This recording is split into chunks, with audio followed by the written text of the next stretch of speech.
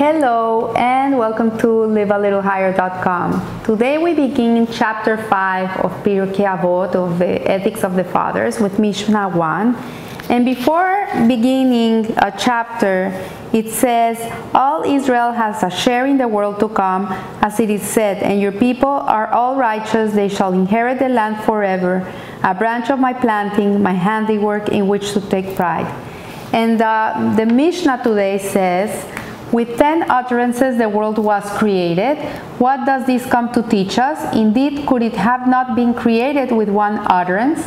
This was to exact a payment from the wicked who destroyed the world that was created with 10 utterances, and to bestow goodly reward upon the righteous who sustained the world that was created with 10 utterances. So this is interesting. When God created the world, He created it with 10 utterances. And these are connected to the 10 Sefirot, to the 3 intellectual and the 7 emotional. And God didn't create the world only with like one word. He did 10 utterances to create the world. So it says here that the obvious problem addressed by the commentaries is whether we are to understand the Mishnah to mean that the wicked will be dealt with more harshly, in a more harshly way, because they are ruining a world. Like Hashem created this world with 10 utterances when He could have done it in one, and He took such effort to create the world, and then these bad people come and they ruin the world, which was created with 10 rather than one utterance. And then this Mishnah, the commentaries say that this is not compatible with our understanding of divine justice, let alone divine mercy. Like, it doesn't go with divine justice or divine mercy, because it appears unfair to set up conditions which will increase the gravity of a transgression. So as we know, Hashem is always trying to find the good in everybody, to give him the benefit of the doubt, to give him a reward, to find merit in each person. He's always trying to look at everything in that way.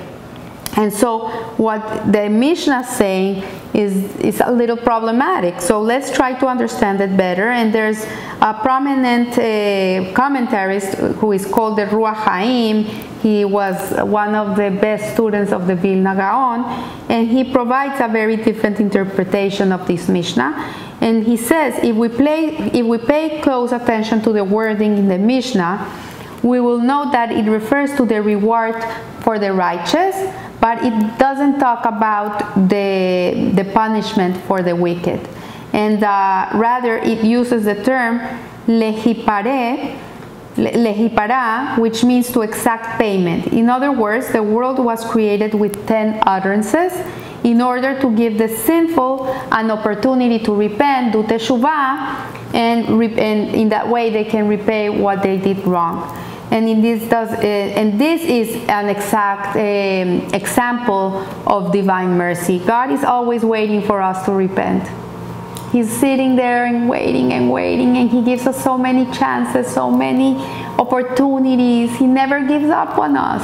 We give up on us, but He never gives up on a person. So the Midrash points out that in the account of creation, the pattern is God said and it was so. The only exception is God said, let there be light, and there was light. So why does the Torah not say, let there be light, and it was so? And the Midrash explains that the initial light that God created, when He created light, He had to put away because it was too strong of a light. It says that this light a person could see from one end of the earth to the other. And however, inasmuch as God knew that there would be sinful people, it would be underserving for this wondrous light. So He concealed it. He took it away from everybody. Like we all pay for everybody's boo-boos. So He concealed it for the righteous in the world to come. So this is the light that we're gonna see when Mashiach comes. This is gonna be a light that we will be able to see the revelation of God in this world. We'll be able to understand the world. And so hence the Torah does not say, and it was so, which would indicate that the original light of creation remained. Rather, God said, let there be light, and there was another light. So that's why it says, and it was so. It doesn't say, and it was so, because the light that he created was not the one he gave us. He put it away. So inasmuch as the divine utterance for creation of light did not contain any other element of creation, nothing else was affected, and those responsible for this unfavorable change do not bear any overwhelming liability. Hence, it is within their means to atone and make amends. So it's not like they're liable for this light to be concealed. They're not paying for it. And the only thing they have to do is, or we all have to do, is that we have to fix ourselves. We have to really reveal our true essence and take that wickedness out of ourselves and that ego and that arrogance. We have to really get rid of that. So had there only been a single utterance for creation, the negative effect of the sinful would have had a much broader impact, and it might have been beyond their capacity to atone for this. So if Hashem would have made the world with one utterance, the sinful would have never been able to repent and do teshuvah. So the division of creation into the 10 utterances was therefore in consideration of the sinful, to minimize the consequences of their wrongdoing. So the reason that God created the world with 10 utterances was to give the sinful the opportunity to repent. Isn't that a loving Father?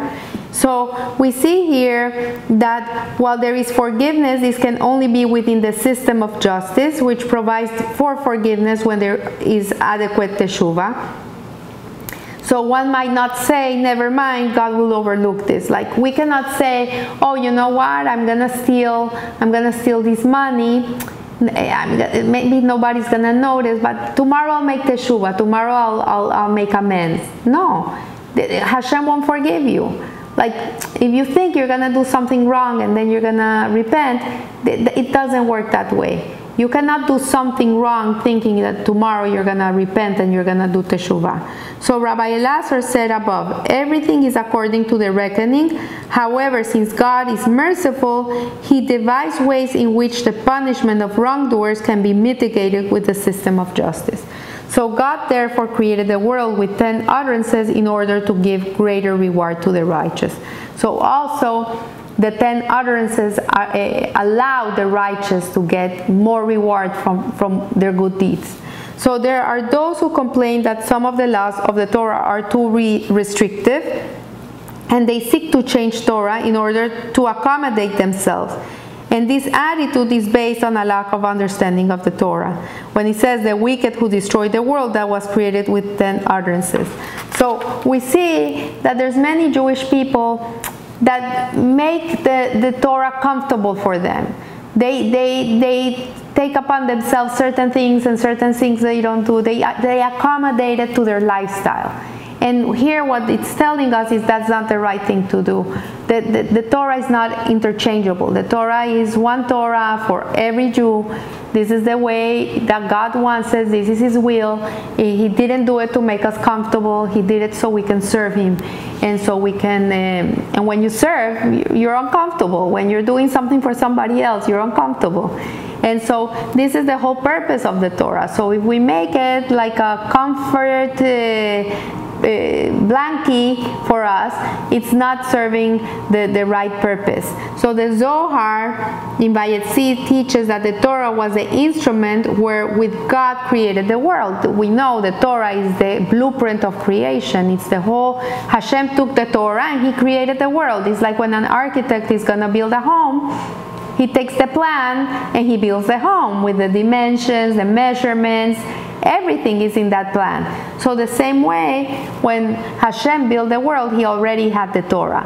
So He looked into the Torah and created the world, and by this it is meant that the laws of the Torah are the fundamental basis for the laws of nature.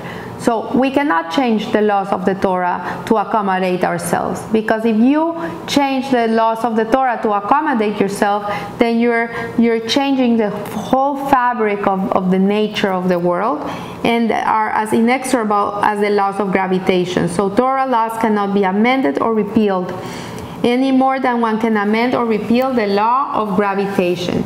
Inasmuch as the world was designed to operate according to the laws of Torah, any violation thereof exerts a negative effect on the world.